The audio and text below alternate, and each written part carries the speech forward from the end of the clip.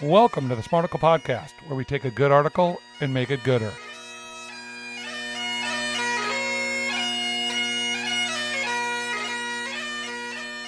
You know, our producers, Brandon, thought it would be a great idea if we had some seasonal type content for the show. So I thought I'd get a little Halloween-ish because we're right around that holidays. Here's the title: How Watching Horror Films Can Actually Help People Manage Their Anxiety, by Annie Renaud, who is a writer, wife, mother of three, panache for coffee, wanderlust, and practical idealism. On good days, enjoy a beautiful struggle of maintaining a well-balanced life. On bad days, I binge on chocolate and dream of traveling the world alone. You can find her on the Twitters at Motherhood and More. That's Annie Renaud. Ooh, I bet she's MAGA, Brandon. Well, she's definitely not. Well, maybe she's MAGA. I don't know. Yeah. I'm almost going to have to create a third meter for her. The mommy meter. She is like so far out of the mommy meter. It's like this whole woman's identity is, and you've known women like this and people like this. I think it's, in general, it's more women than men, but I'm sure there are lots of men that do this. But it's like their whole life is their children, and let's talk about our children, and let's talk. Now, to be fair to her, she's probably awesome. She's made a career of her children and her family. So when she writes this, she's sort of writing it through the lens of a mother. When you look at her work that she's done, she was like a editor at Scary Mommy, and she's done a lot of stuff around kids. Subscribe to that. So exactly. So it's hard for me to put her on it. She doesn't give me any. I think that she's so beyond woke and MAGA. I think she's so focused on her children and kids in general that it's whatever works for your kid is where she is. So she is a 9.5, even a 10 on the mommy meter. That's where I'm putting her. I just went to scarymommy.com. It's a lovely site. Anyways, from Annie, let me read you this first quote. One of the first things my daughter's therapist said when she started phobia treatment was that anxiety thrives on avoidance. The more you try to avoid what scares you, the stronger the anxiety over it becomes. That concept forms the basis of exposure therapy, which can be an effective way of overcoming clinical fears. Instead of avoiding things that make you anxious, exposure therapy involves approaching what scares you step by step, little by little, and processing your fear at each step. Now, this makes perfect sense to me, Brandon. Do you have a fear that needs to be exposed? Yes, of course. Who doesn't? I don't know. I mean, what's your fear? I have a giant fear of heights. You do? Gigantic. You mean like if you're on a tall building, you're freaked out? Oh, yeah. Really? Oh, yeah. And by the way, so like if you've hiked Half Dome, I can't even get near the cliff. I mean, I've hiked it. I cannot get near it. You know, it's interesting about what people are afraid of. I have absolutely zero fear of heights.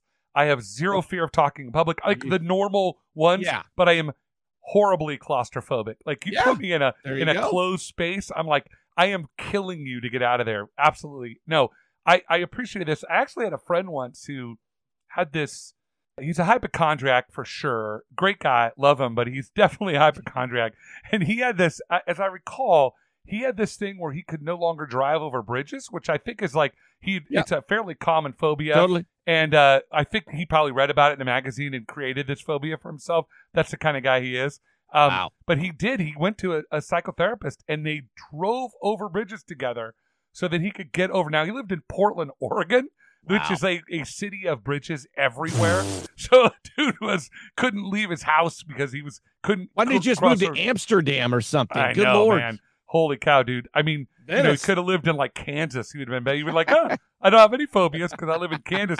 If you live in Kansas, maybe you don't know that you have a fear of crossing bridges or heights. So, I mean, I do get this. I truly do believe that it's helpful.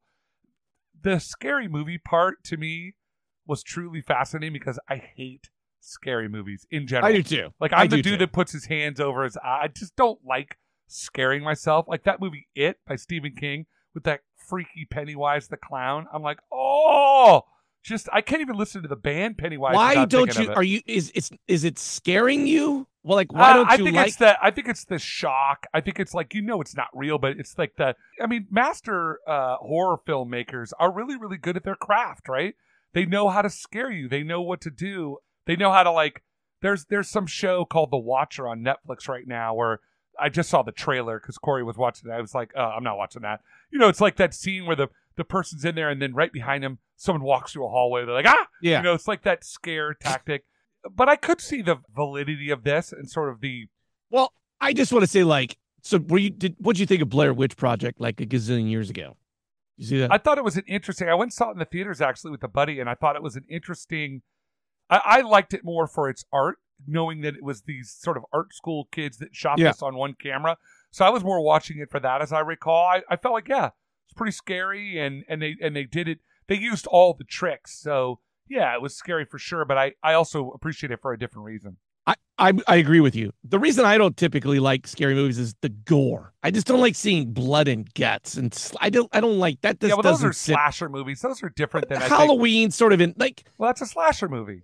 Yeah, I'm trying to think. So you're saying I mean, if you watch like The Shining, there's not a ton of gore in The Shining, but it's scary as hell, right? Yeah. If you watch movies that are out there that are Hellraiser, Ring was the single scariest movie I've ever seen in my really? life. Very little gore in that movie, but it is absolutely horrifying. When that little girl crawls out of that well, I about pooped my pants. I mean, it was just, you talk about covering your eyes up. I mean, like, so like, again, you know, it's not real, but so I have this deep appreciation for the idea of how they created. I'm a big fan of zombie films. I just love zombie films. That's I love why the whole AMC genre. has thousands. Like, good Lord, enough with the zombie. Not enough. Dear they need God. to make more. Love them. Are you serious? Oh, love them. Love my favorite. End of the world stuff is great. But I like it more for the psychology behind it of how you're going to survive this. I don't really like the slasher movie either. It's just, I don't know, it's too scary. But back to the whole point of the article, which is, can it help kids? I could see the veracity of that. It's like baby steps. Like saying, okay, we're going to watch a little, and it's scary, but it's, you know, it's the thing you're scared of is less scary than that movie. And the movie's not real, right? So you could see how a psychiatrist could use that as a tool to help kids get over, or people get over their fears. Well, I always think it's funny that, okay, we're going to watch a horror film, so they're going to try to scare you. So they know they're going to scare you. It's kind of like going to a haunted house. Like, we're going to a house to be scared, but we know they're going to scare us, so how do we get scared? Well, it's the trick of, that's the whole point of what makes a master, you know, horror film. George Romero, those kind of people that can make these scary movies, is they know how to scare you. That's the whole point of it. It's like, yes, of course you know it's not real and you're there to be scared, but that's the whole magic of it, is that they do still scare you. Even though you know it's not real, it's still scary. It's the visual effect of it. It's the sound, it's the acting, it's all that. It's fantastic. Did you see this note? A study published in January 2021 found that horror fans exhibited greater resiliency during the early days of the COVID pandemic. I wonder why that is. Just because they're exposed to things that are scary, and like this worldwide pandemic was ultimately just scary because people didn't know what was going to happen. The zombies were coming, and yeah, I could see that being the case. So I went and saw this band called Ice Nine Kills, and actually went and saw them as a bit of a misnomer, Larry, because as you know, I am a member, just as you are, of the Benevolent Protective Order of Elks. Yeah. Oh. And I've only been one for 20 years. I'm sure you've been a long time. We volunteer at our local Harris, like this music venue, and the proceeds go to charity, whatever. But so they're like, hey, can you work at this thing? I'm like, sure. It was called the Trinity of Terror Tour. And one of the bands was called Ice Nine Kills. And so I happened to just stick my head in there because you get these breaks. And I was like, it was like macabre theater. It was awesome. I actually started listening. I listen to them every time I go to the gym now because they're very much like this theatrical metal band. Anyway, the point to that is I think people like to scare themselves. You should have seen the crowd. They were all dressed up, and they, like, some of them looked like they had hatchet wounds in their head. And it's just a thing, right? I mean, and so I do think that there is something to the horror genre that can be, I think that the point of this article, as I interrupt myself, is that the author is basically saying that typically, or kind of leading to think that horror films are typically really not great. People look down on them, but they can have some benevolent parts to them. And I think like this Ice Nine Kills, it's just harmless entertainment, unless, you know, you're sacrificing babies or something. But I mean, ultimately, I could see how there is a beneficial part of this horror genre in terms of helping kids. So I would just say the last thing is this is just going into the mommy factory, right? Because I didn't really ever grow up watching horror movies. Poltergeist was maybe about it. I'm a grown man. I still don't watch a lot of horror movies. Why, if your kid doesn't like horror movies, why do you got to have them watch horror movies to begin with? Like, there's no, you just avoid horror movies. Well, I don't think that was the point of the article. It was just more that you can overcome anything if with a little bit of exposure. Yes, so you come any fear they have. If you're, this is scarier than whatever little fear you have. I think that's the point. It's not they weren't afraid of horror films. They were afraid of other things.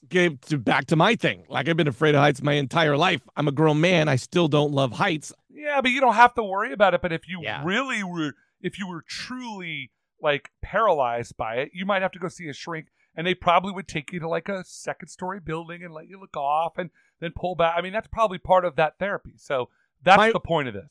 The one would be is that it would really intersect here is if me and my wife got on The Amazing Race and had to do like for $1 million, I got to go scale a building, and my wife's kicking me in the nuts. This could be for our future. Get up there. And I'll be like, she would totally be awesome. Well, Larry, I'd like to thank you for teaching me all about your phobias and how to overcome them.